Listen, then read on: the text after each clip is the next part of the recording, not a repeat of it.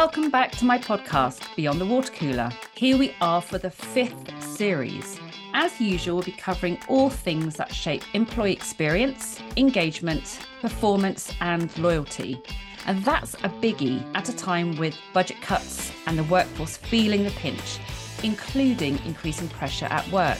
We'll be unpicking how leaders show up and create the right culture for people to thrive. One that enables psychological safety, builds team cohesion, and nurtures mental well-being.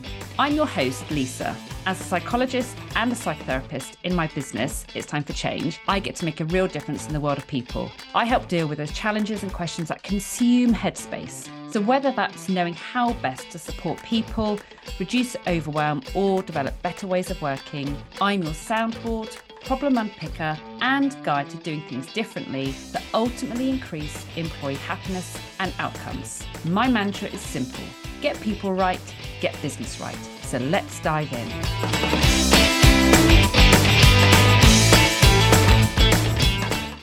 So I am really pleased to be joined by Gail Cohen, who's Director General at the GCVA, the Gift Card and Voucher Association. Thanks for joining me today, Gail. Hello, Lisa. Great to be here. So we met when you kindly invited me to speak at your annual conference about psychology recently. And I love your level of energy. You're animated, you're outspoken. You once described yourself to me in one of our conversations as Hubba Bubba, a bit like Hubba Bubba. So I was referring to people being a bit like Marmite. Tell me why. I love that term. How did that come about, the Hubba Bubba? Somebody once described me. I don't know, it's very flattering, but it amused me. Because you can probably hear very loud seagulls in the background. Is that a problem? No. Hubba Bubba. God, did I actually tell you that? Hubba Bubba is a very unpleasant bright pink. I think it has other colours, bubble gum. People say that it's delicious and tasty and really exciting when you first have it, but then after a while it gets a bit tired. But I think it's probably because my level of energy is quite high. But I think they were joking. I do hope so. I think they're joking, but I think in the way we were talking about it, it's a bit like Marmite, and it's that sense of being outspoken and having opinions on stuff. And as someone I have a lot of respect for, called Dave Greenaway, talks about, we just got to get off the fence. You just got to make your opinions known, because if you sit on the fence, you get splinters. So it's better getting off the fence than sitting one side or the other, and just having a view. And not everyone's going to agree with you or like what you have to say or what it is you do. But if you believe in something, whatever that's about, then you strike a chord and you make a difference in the world. I think it's really, really important to, and it's very interesting actually, because I have various things I'm passionate about.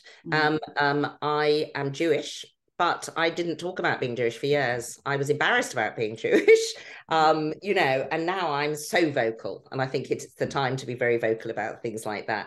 I've always hated intolerance and discrimination, and always from very, very early, I don't like people being unkind to other people. So I've spoken out about that, but I was afraid of putting myself out there in that sense, because I wasn't sure in a personal sense. In a business sense, I've always gone where angels fear to tread, and it's not always served me well. And I think in the sense of Marmite, I think it's absolutely true that, people thrive with people like me, or people don't thrive with people like me, because I think I described myself once as that the general marching over the hill, and then looking behind him, and all his army is still in the camp. And I think I get very excited about things. I'm very driven, and I'm very entrepreneurial. I'm also very neurodiverse, and so sometimes you have to remember all those things, and also that things you say that you think are completely and utterly innocuous can be seen in a different way, and it's why you have to be so careful on things like podcasts and talking to the press and media, because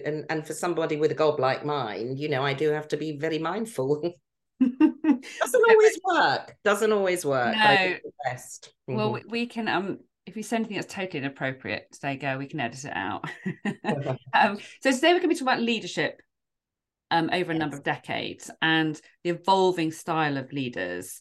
That because for some people that's gained clarity, and they're clear about what leadership is now, but for some other people the boundaries feel a bit more blurred because of the rapid changes that have taken place, and I'm really excited to see what you have, or hear what you have to say today about it, because you've been in a lot of different industries, and have had a whole range of experience, and I know that you are quite passionate about understanding how different generations work, and actually just how that has impacted on how we need to lead them.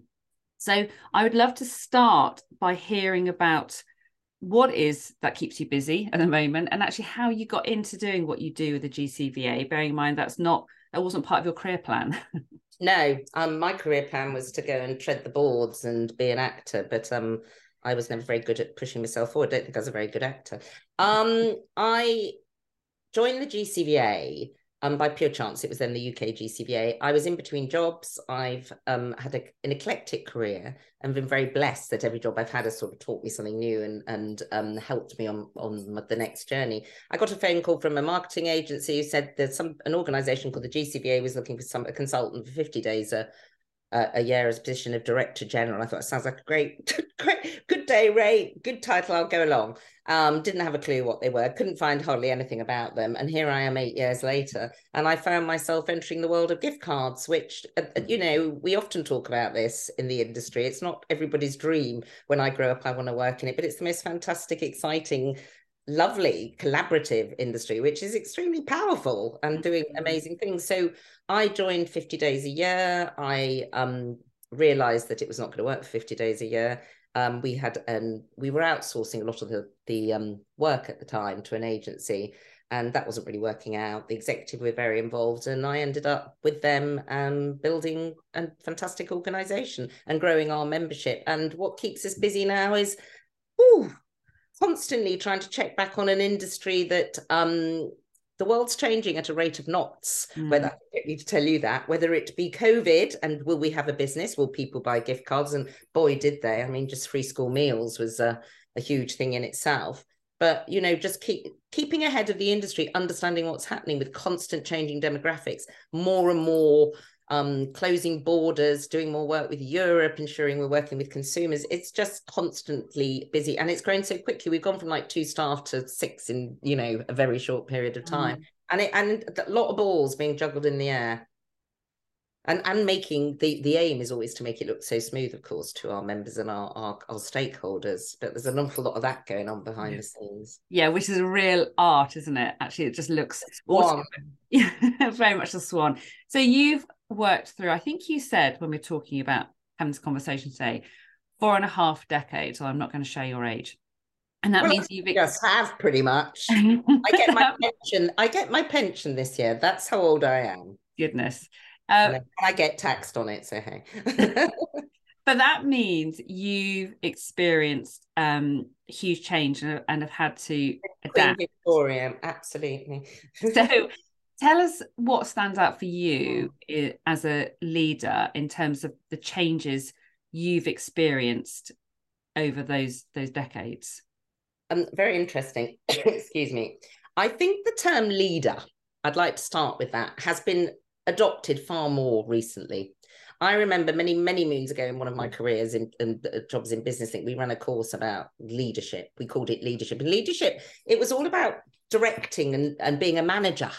And suddenly it became about being a leader, and then all the difference between managing and leading. And I think they are extraordinarily different.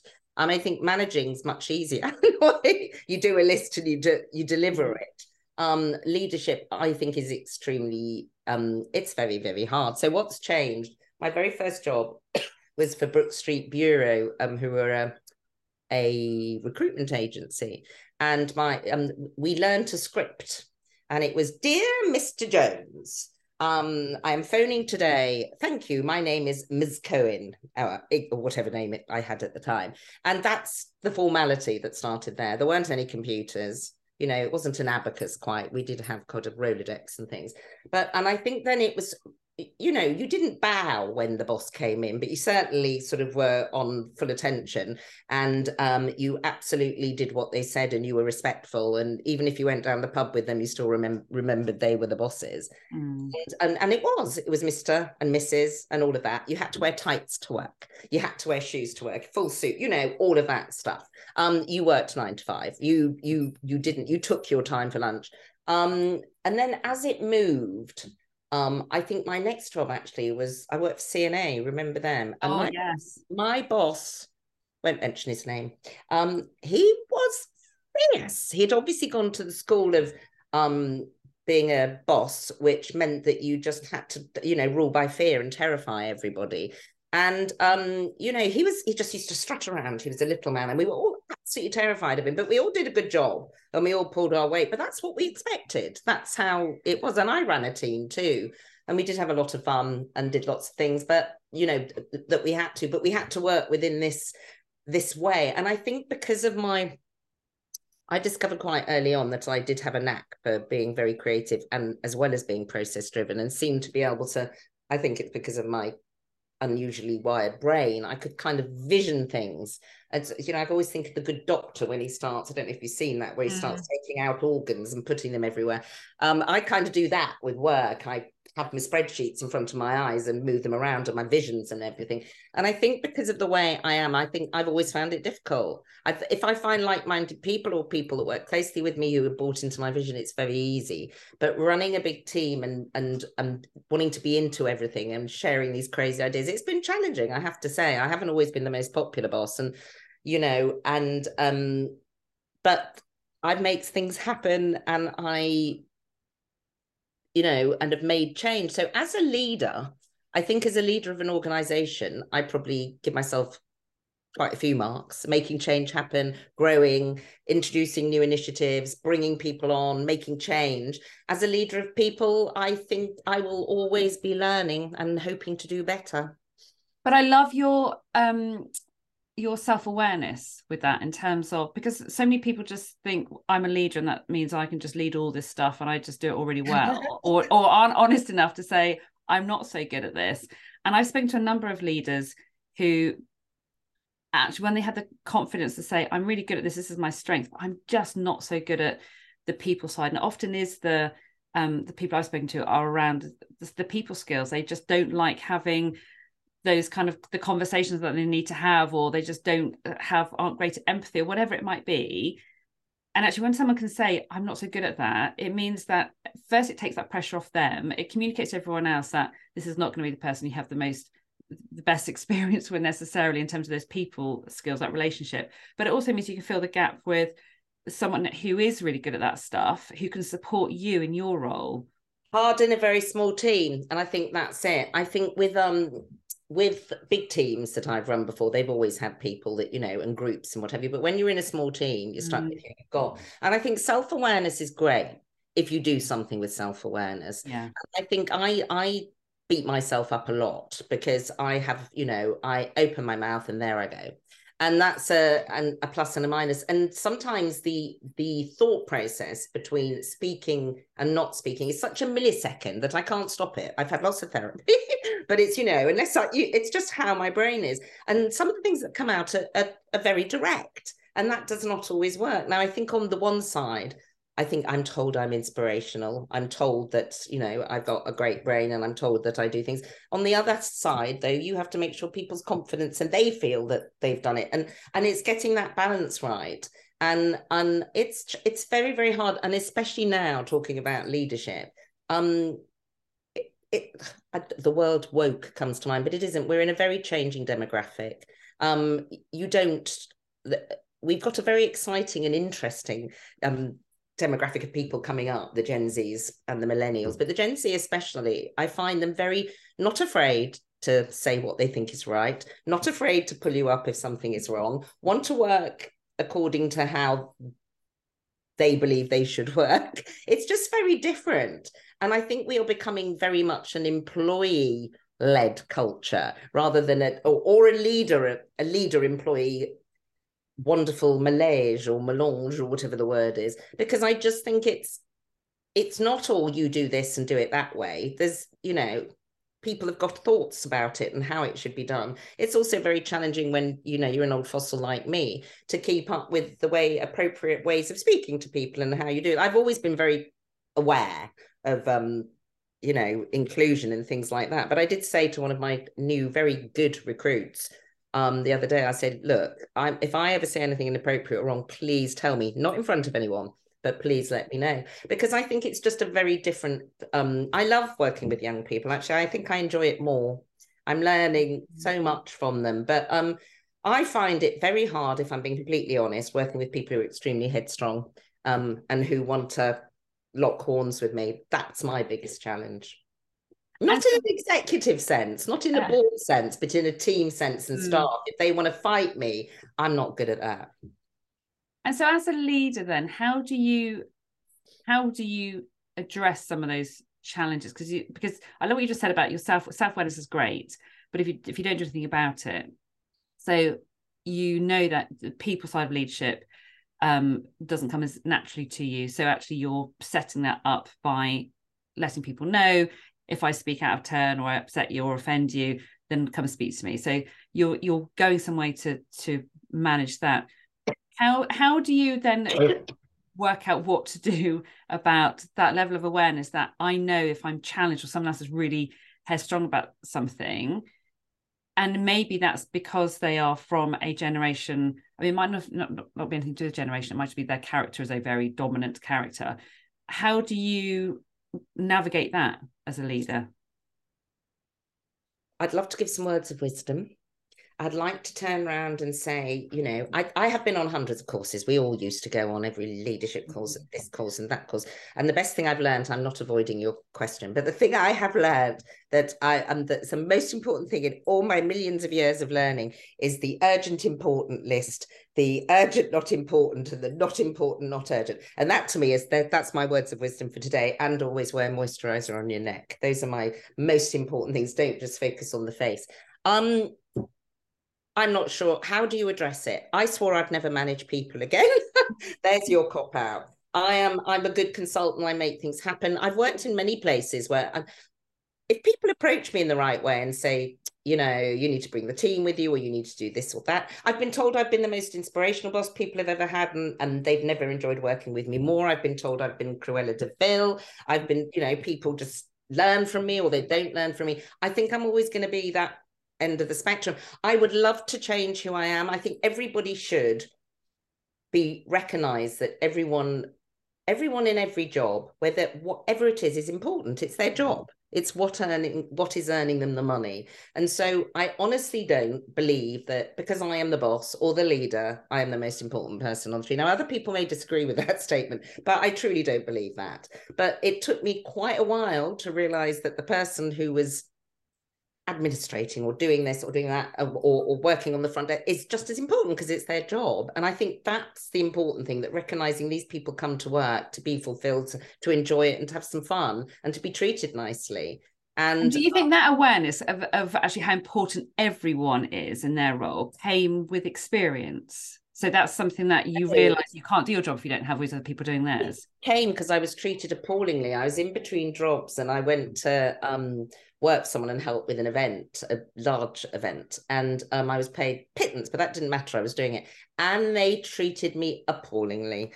It was like my opinion didn't matter. Anything I said, that's not your job. You don't need to do it. And I suddenly realised that, wow, this isn't a comfortable place. I'm coming to work. I'm getting paid for this. I'm doing the job. And yet you're treating me as though I'm an imbecile who has absolutely no say. Now, I would like to say that has completely changed the way I've operated. But I do, because of the speed and the way I work. I sometimes am not mindful of everybody around me. I hope they'll tell me. And that's very good. I do have good traits. I'm very good at rewarding. I'm very good at allowing people to be flexible. I'm very good at making sure people have their lives. So, you know, I like to recognize people and make sure they feel that. But culture isn't just about giving them, I've realized. Maybe I'll never be a really good leader, eh? Maybe I'll be brilliant at running a company. Maybe I'll be really good at leading business and making things happen. But maybe as a leader of people, maybe it will never be my forte. I was curious when you mentioned CNA and manager who you had who managed using fear. And I wonder if actually your headstrong kind of approach to, you know, just who you are and how you operate, would that work in the favor of your team in terms of, did you manage to fulfill your role and actually protect people from that style of management? Because often people can have a sort of go one of two ways, and there'll be other ways as well. But often, if you're ruled by fear, you end up ruling by fear yourself for your team, because that's the culture you're within. And some people say, "Wow, I need to protect my team from that." I can see that that's not a healthy way of leading. But for someone to make that a stand, they've got to have quite a lot of courage. So I kind of wonder actually, in terms of how you lead your teams, whether they might benefit in terms of you have the confidence to stand up to those above you. So I don't agree. That doesn't fit best for me and my people. It's interesting. I think there's been so many different places I've worked and so many different experiences I've had. I don't think I would ever get popularity queen carnival of the year vote. I would get, gosh, you taught me a lot. I get emails and texts from people now saying, I just want you to know I've got this job and thank you so much for everything you did for me. So you can't please everybody all the time. He ruled with fear. I think I'm somebody that I'm very strong-minded. I'm very verbal. So I don't stand for inequality and bad behavior. So I probably was the kicking yardstick or whatever I'm not really good at expressions. So I think probably did the team get it? I think sometimes these big, fierce, frightening bosses, maybe I'm one, who knows, like to be seen as the shining light of goodness and a beacon to the rest of the people. So I think maybe he did go around being just charming and lovely to people. And the managers got it more. But I just think the whole leadership thing, I think I went on a course years and years ago, and they're talking about entrepreneurs. I think it's talking about Tim Waterston, who started Waterston's, and I think he might have been even talking, and he's saying that entrepreneurs, and I think it's a very different, you need to take them, that they're completely different traits, different experiences. Being an entrepreneur does not make you a good leader. In fact, probably the opposite, because being an entrepreneur, you have that vision, you know where you want to go, you'll ride over anybody to get there. I mean, I'm not saying these are all completely correct, but you will just do everything possible. You won't want to let go quite often, and you'll keep doing it. And I think I'm an entrepreneur inside out. I think that's what I am. I've had to learn how to manage teams and be leaders, but just because I was a good entrepreneur and a good business person doesn't always make you a good manager. So I'd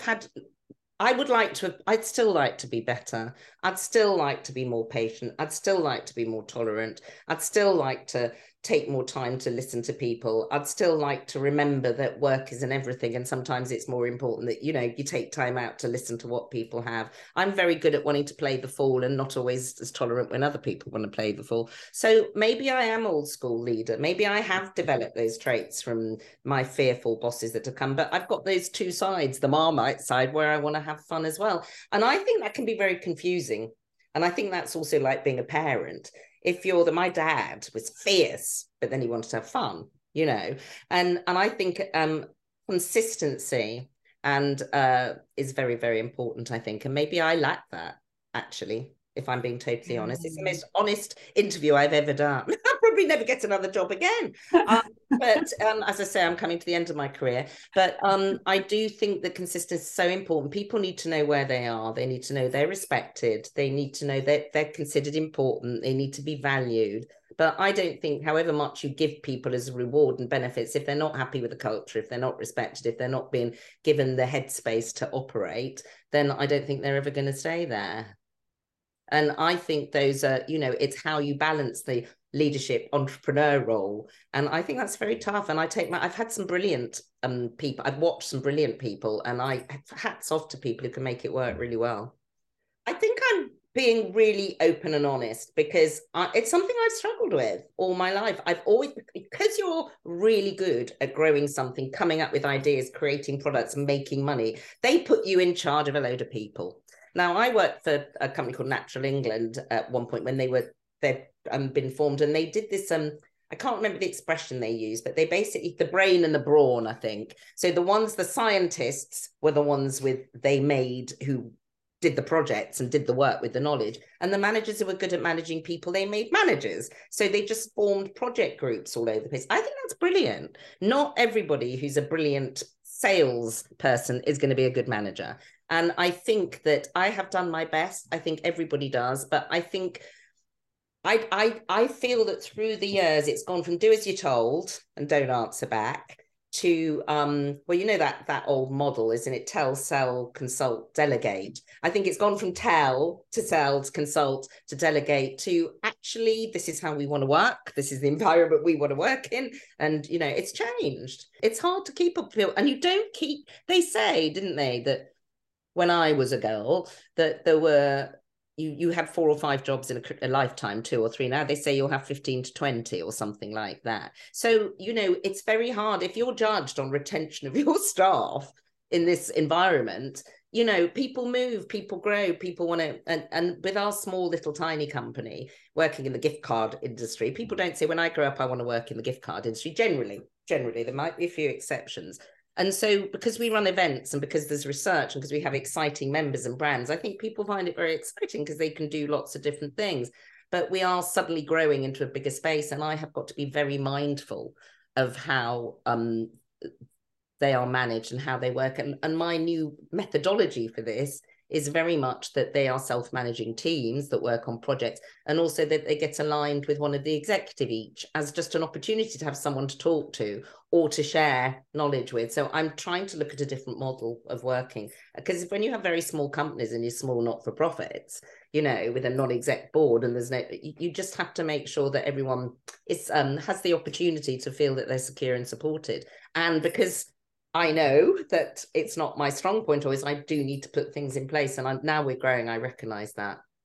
And do you think you're, that's obviously been triggered, or it sounds like it's been triggered through the fact you're growing, so you're having to think about how to adapt how you lead. Taking it back to the different generations. Excuse me.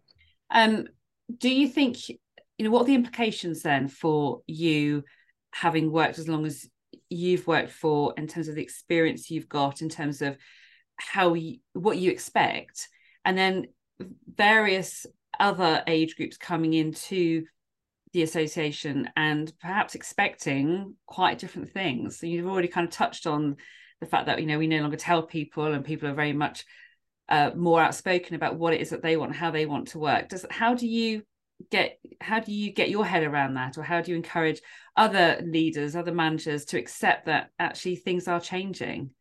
Interesting. I think COVID changed my brain, as it did with many people.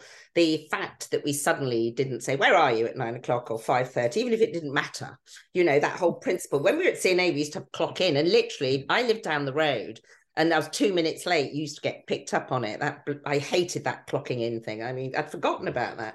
I have become, one thing that it's done me a huge favor is this virtual working thing, is that you know, people come in the office once or twice a week as agreed, they work from home. If people, we do a call every day at 9:30, 10 on Mondays. Who likes Mondays? Nobody. So if people want to start at 9:30 or finish at 5:30. In the summer, if they want to start at 8 and go to the beach, we live down, our head office is by the sea. Fine. So I've become much more flexible on that level. I don't know what they're doing at home. They may be doing the washing and feeding the cat, but as long as the work's done, that is brilliant for me. So I think that's in line with the way that the world is going. And I think flexibility is key. I think so.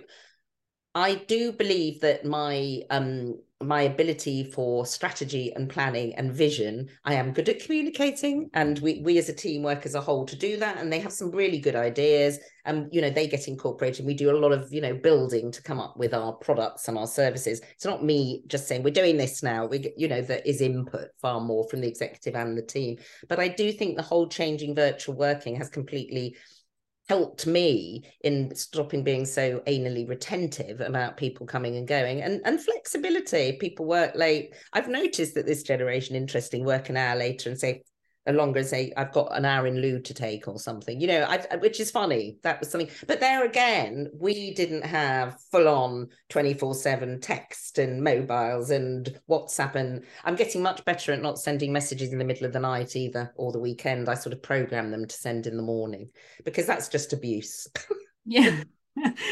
but I think they have to respond. Yes. Oh, absolutely. And I think, but again, that comes back to the importance of self-awareness, isn't it? That actually I need to change my behaviours because I realise it's impacting on other people. And I'm, you know, it's interesting hearing you speak, Gail, because you can hear that how much you've changed in terms of being very open to flexible working where people can work how they want, in a sense, as long as they're getting the work done. But you must, I guess, come up against resistance from other people who have different ideas about what the workforce should be doing and how they should be operating. Or is your industry one that actually is all very open to a kind of more modern approach? We provide services to the industry, and I should imagine every organization, we have large, huge brands like John Lewis and Marks and Spencer's and Tesco, who are huge, big tankers who have systems coming out of every pore. But I should think that they've had to change the way they work as well. And I'm sure there's much more virtual working. I'm noticing more and more people are going back to the office, actually. And I'm noticing that it's younger people who want a social life. I think that, they want that.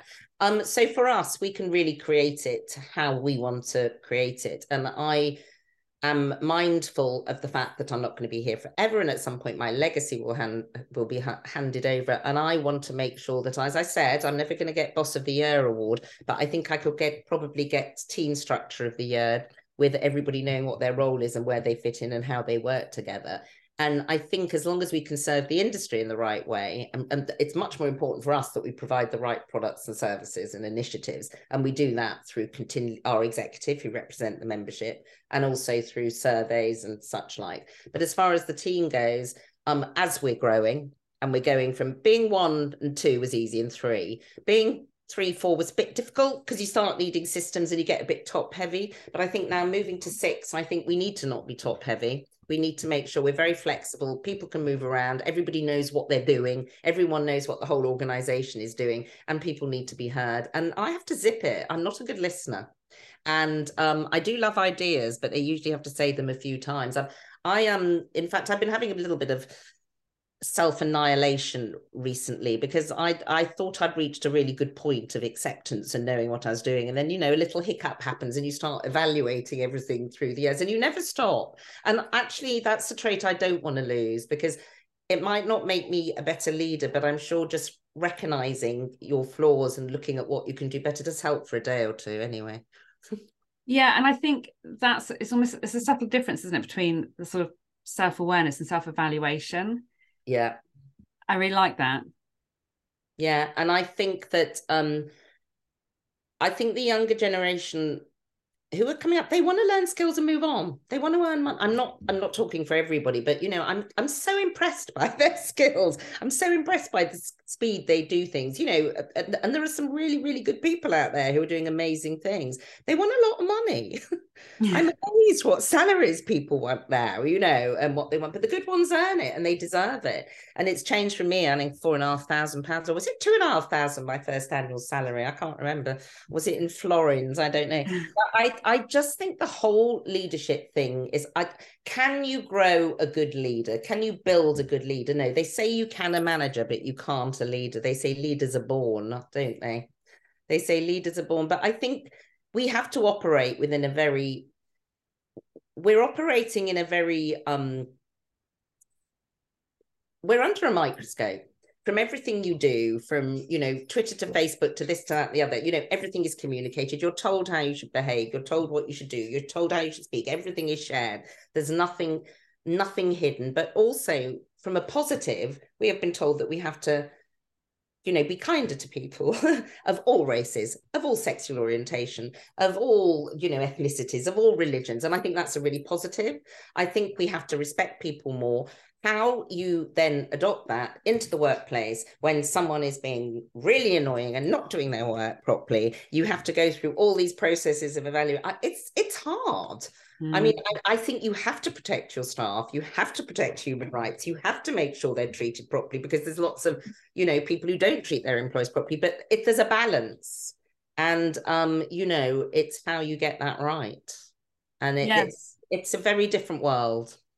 Yeah, and I was think treated terribly. I've been treated terribly at some jobs, and I've absorbed it, and it's not good. So how do we, and I think we've gone right the other way now, and I don't know how we get that balance back. That's a really interesting point, because I know I did some work with a team a couple of years ago where they were an all-male team, and they just had banter in their workplace, and I hate that word. And they were like, this is just how we are. We just have this banter, and we just we behave in this particular way because we're all guys. But they were acutely aware that they had a female joining them on their team, and they suddenly realized that how they were behaving was no longer okay. It was going to be offensive, but they weren't sure what was okay and what wasn't okay, and how to kind of change their natural way of being. And we had such an interesting conversation with the female in the room as soon as she started. It's like, actually, let's unpick what is and isn't okay, and how do we know? And there's this fear almost of, you say it's gone to the other extreme. There's this fear of what is okay to say and what's not okay to say now. And what if I say the wrong thing? Or what if I ask something and it's not appropriate? And they were almost so afraid to speak because they were worried about offending someone. It's like, well, I better not say anything. And there's but we know that communication is so, so important, that if something needs to be said, it needs to be said, but it's about how we say things. I totally agree. I think when people feel censored, some people, I was in a lift I was in Heathrow Airport or the Gatwick Airport the other week, and I was up in a lift and someone said something to me, but it was a bit offensive. And I just said, oh, I'm not sure about that. It went, oh, I'm sick of all this woke rubbish, blah, blah, blah, blah, blah. And we all just burst out laughing, and he got out. And I was literally just, sort of, he did say something that was slightly offensive to me. And then I think about this, and I think that you've got a whole generation of people trying to be woke. So you've got your 40, 50-year-olds who are all trying to be and getting it horribly wrong probably half the time.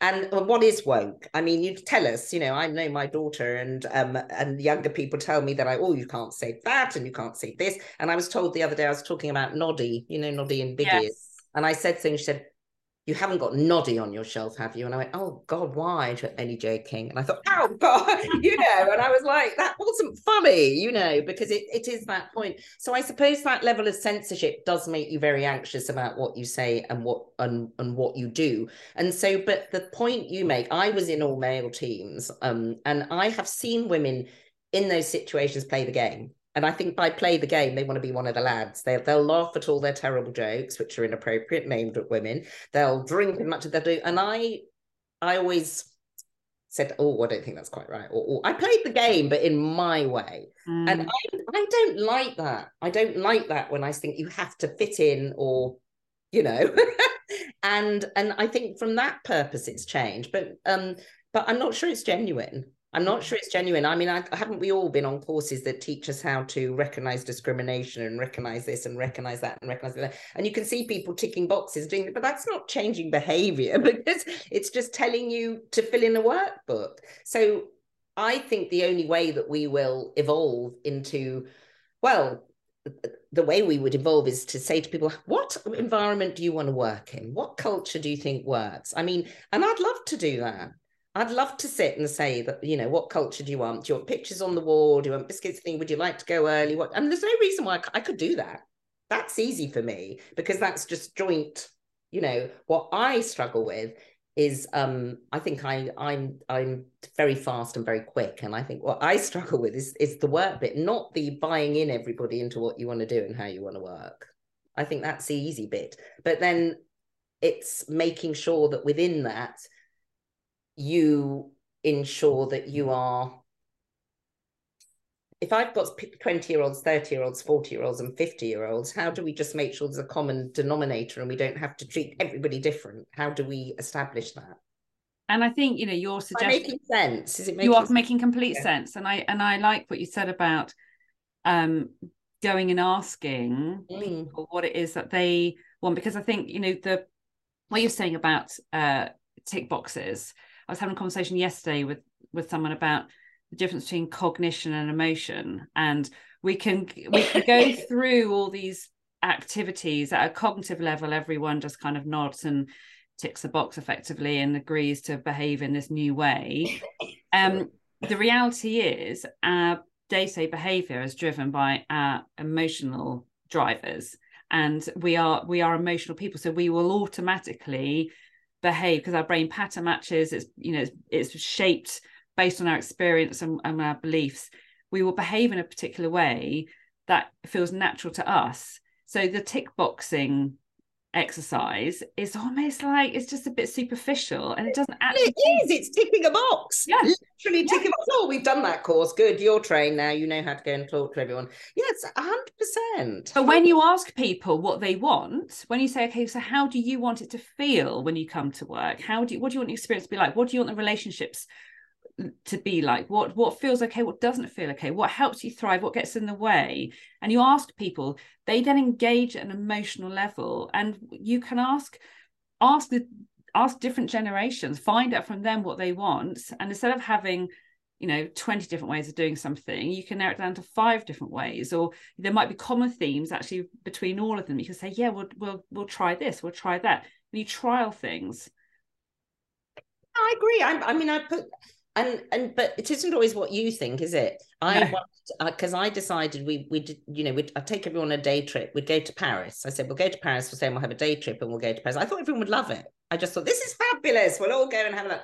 What? We got to go on, stay in town on Sunday night. What? We got to come back that late. What? And I went, let's not do it. But it was my assumption this was a cool thing to do. So I've made someone fun now. I've said, you come up with what people want to do. As long as Crazy Golf's in there at least once, I'm fine. But, and we've done that before, but it's much more than that. And I know it is. And it's the Gantt chart. I've got all Gantt charts. It crosses here and it crosses there and it crosses here. I think you can't, entrepreneurs meet leaders. You develop something, you grow it, you're passionate about it, you bring people in, you don't let them do their job, you interfere in their job. It's still your company, you're still the person that shines. You bring in a few more people, it gets to the point where someone says you need a managing director, you lose your passion, you move out your job. I'm not saying that's it, but I think that's the challenge. You're passionate about something and you grow it and you want to keep hold of it. It's not that you don't want other people to shine and do their job, but you want to make sure it's perfect.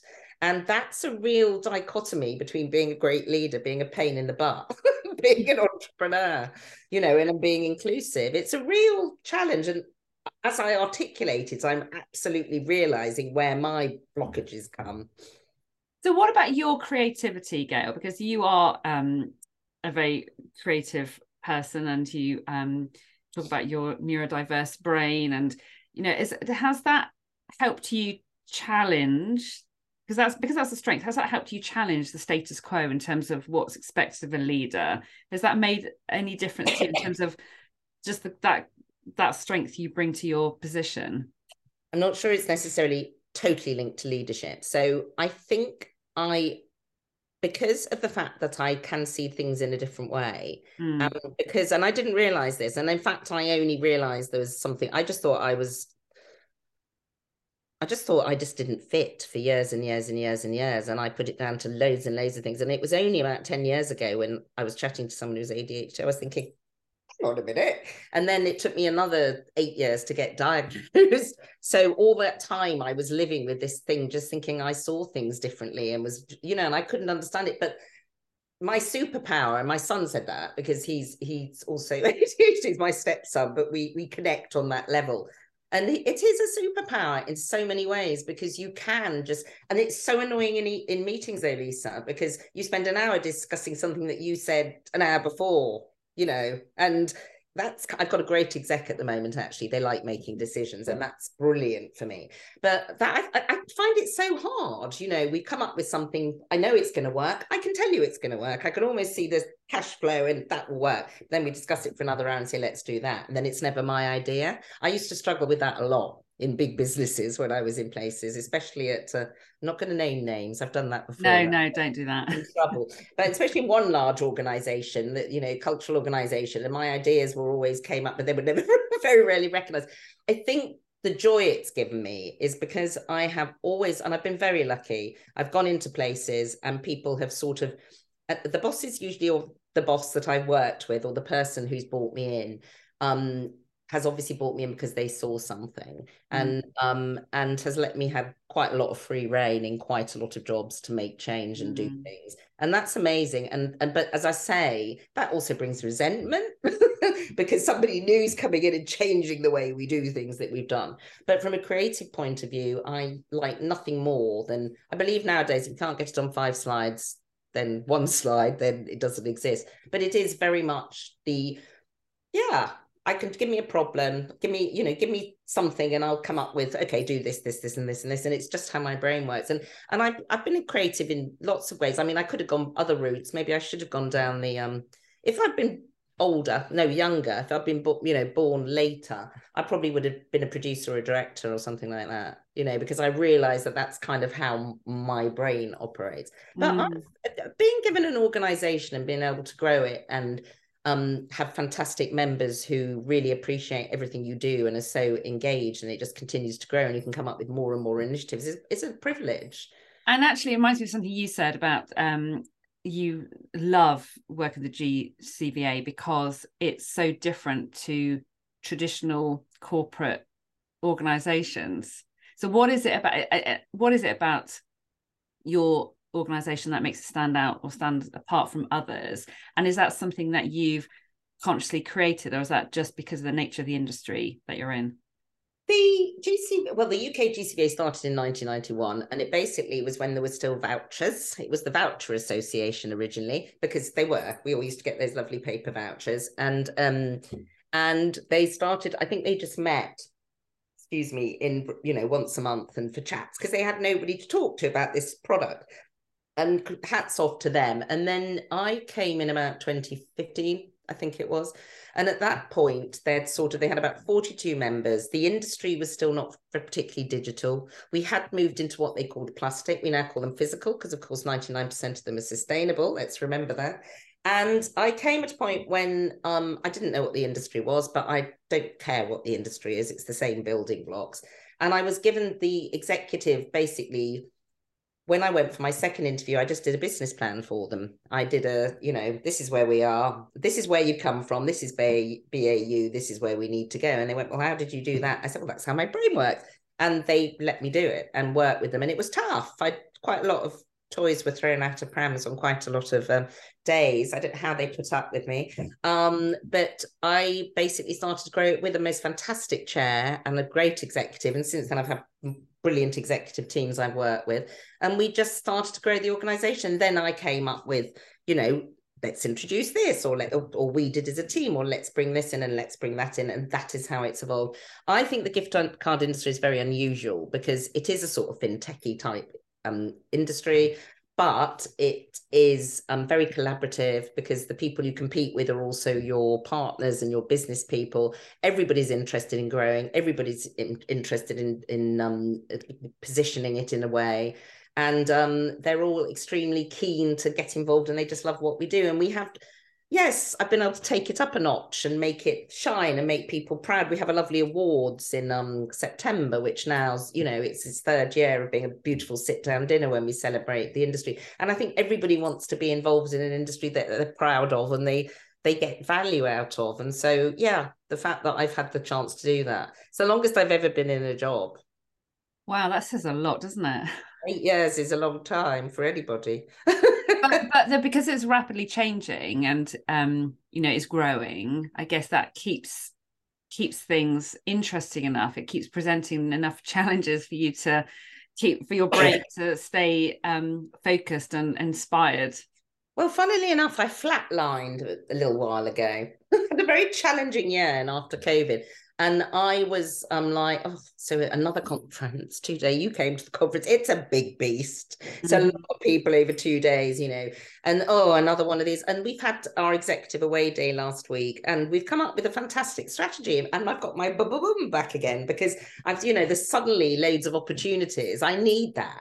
I'm not a day-to-day worker. You may have seen that. I love a vision, and I love to constantly, I like to be building and making things better and making things new. And I've got a fantastic opportunity. And I kind of see a role now for somebody in my team. I recognize that I need someone to work with me on strategy and campaigns, because I spread myself very thin, and I also being a very bad trait of being a leader is not remembering what you say to people. That's I forget what I say. So having somebody working with me who can help with the projects and guide those through, I think, is essential. So we've grown to that point now of needing a sort of campaign lead, so policy lead. But that's great also, because what you bring is very special, very powerful, and lots of people don't have that level of creativity, just being able to see a picture, having that energy, having sort of dynamic thinking, and you've got that, and you just need, it's about having the right people around you, isn't it, to then remember what has been said and go and make sure it happens. And no, you didn't say that. You said that because that must be hugely frustrating for people. Because I like clarity. I like to know, which is really weird for someone who's probably doesn't always give the right signals. I think the interesting thing is, and the hardest part for me as a leader or as a human, is to let go, is to completely let go. Now I can some things. It's really interesting. I don't know anything about tech for events or production, so I'm happy to just say, tell me when, here's the budget, let me know. Ask me what color it is or whatever you want. But then bits I feel that I am, I find it very hard to let go of them. And I need to still find a way of how I do that. And I believe having someone that works with me that looks after that bit will, which I used to have when I was in other jobs, but we're tiny, we don't have enough, we can't have lots of people. So what does the future look like then in terms of the letting go? Because you've said a couple of times today, and you've said in previous conversations that, you're not looking to work forever. So you've got to think about succession planning. And I'm curious to know about how you're going to approach that, bearing in mind it's your baby and you're so passionate about it and you like to have that level of control, and stepping back, is hard. Very. So how do you go about kind of that transition? Because again, that's something that I've spoken to a number of people about recently who are, well, you can think about politicians around the world. They're in their job and they just don't go. They just don't go. They stay and they stay and they stay. And then having the confidence to say, actually the time is right for whatever reason, but the time is right. How do you make that transition, and how do you kind of get yourself ready for that and your leadership, your board ready for that? Very interesting and been debated a lot. So the question of succession, I kind of was in denial about how old I was for ages. I thought I was still 50, and I still think I am. I think I look all right for my age. And very good for your age. Thank you very much. I suddenly realised that, I don't want to go out and party every night. Not that I've wanted to for a long time, or I don't want to. I'm not even, I can be. And I suddenly thought, I am getting a bit on. I've got a metal hip, but that was because I had an accident. I am, but I'm a very energetic human being. I do have, my family is ridiculous. We have that high level of passion for life and energy. But I think, they started talking about succession, and I immediately thought they want to get rid of me. They want to go, but they weren't. They were obviously protecting themselves. Now, this is really hard for me. I've grown an organization over 8 years. Consider it's mine, but it's not. It's a trade association and not for profit. I was looking to go down to 100 days a year, which I'm still looking to do. But we need to get the right structure. And we've tried a couple of structures and they haven't worked. And I think that we have the structure that we're going to implement, where we have people, working, as I say, self-managing, working groups, very clear objectives, knowing what they're doing, find out what environment they want to work in, understand what makes them tick a little bit more. I think then when that works, I will be able to stand back to 100 days a year, because if they're all doing that bit of it, I can then go and do my director generaling, which I've never really done. Well, I've done, but I need to be out there building relationships and doing, that element of it. And if I had lots of money right now, would I stop working? On some days, yes, but on most days, no. I thrive work. And in fact, that's been a huge problem for me. I think work has defined me. I think the rest of my life has suffered because of work. Maybe, my parenting, my relationships, my marriages, because I work. And once I work, because I can't, it absorbs me. And so I won't be just doing a quick stop. But I think, 100 days a year, ending up doing that and continuing. And also I'm interested in, I love, I was meant to be going to run a charity when I got this job. I was looking at CEO jobs for charities, and I just couldn't find a charity that I liked. And then this suddenly turned up. And it's been absolutely amazing, but I think I still would love the opportunity to have an NED role with a charity, an Amnesty, or an outside. I don't know. The right thing will turn up. You never know who might be listening to this, Gail. Okay. Well, if you're listening to this and you're looking for someone to come in an NED role, I'd be very interested in doing something. Please don't make me do sponsorship now. I'd like to add my strategic skills to the... Everybody always wants me to make money. And I think I used to chair a theatre, the Young Actors Theatre in Islington for years. And if you're in America, you go on a board and you bring money. That's very much the model. And it isn't here. And it's very hard when you're on a board and you're running something like that to get everybody as excited about bringing in the dosh. It's a different culture. But no, those sort of things I want to do. And I'm also very open to running workshops and helping people get their strategy done in a few hours on one piece of paper, because that's what I specialize in.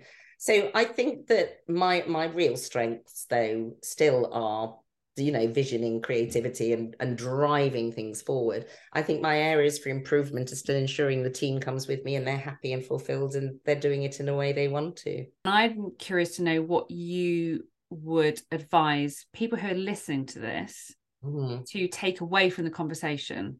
So what are the things that you think actually leaders really should go and think about developing X, Y, or Z, or focusing on these particular aspects that are going to help ensure that they are fulfilling their role well and meeting the different needs of different generations within the workforce?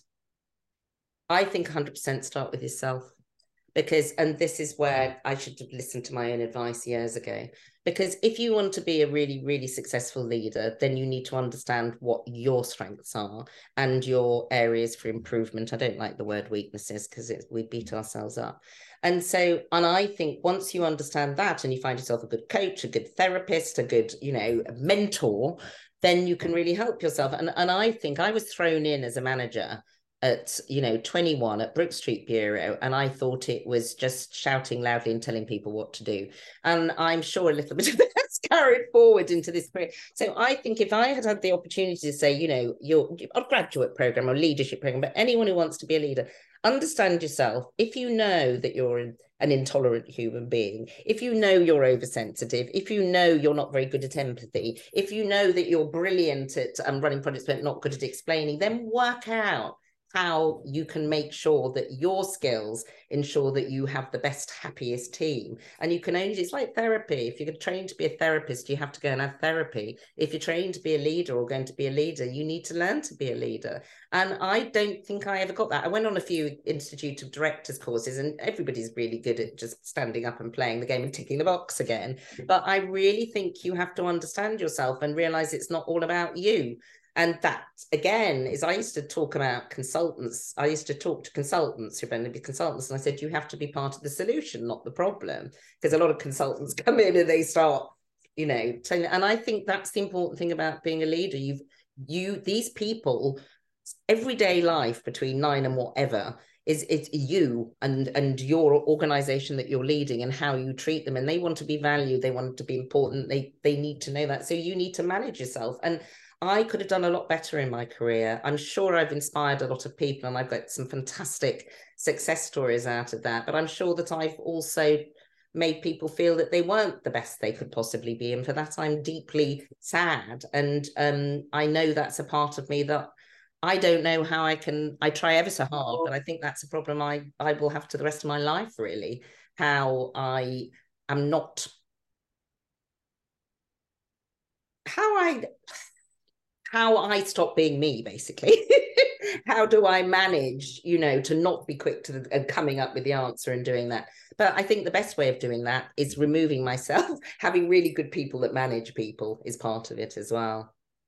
And you don't want to lose... I'm not going to get a leadership job through this podcast, am I really? Let's just face it. But you know what? Well, I would disagree, because I think you're so clear on what your strengths are and, what it is you're good at and what it is you're not so good at. And I think that when people can be honest about that, then roles can be shaped to fit that person's strengths. And I think the danger is when people aren't aware of what they're not so hot on, or just trying to blag the fact that they are amazing at everything, and then the reality shows they're not.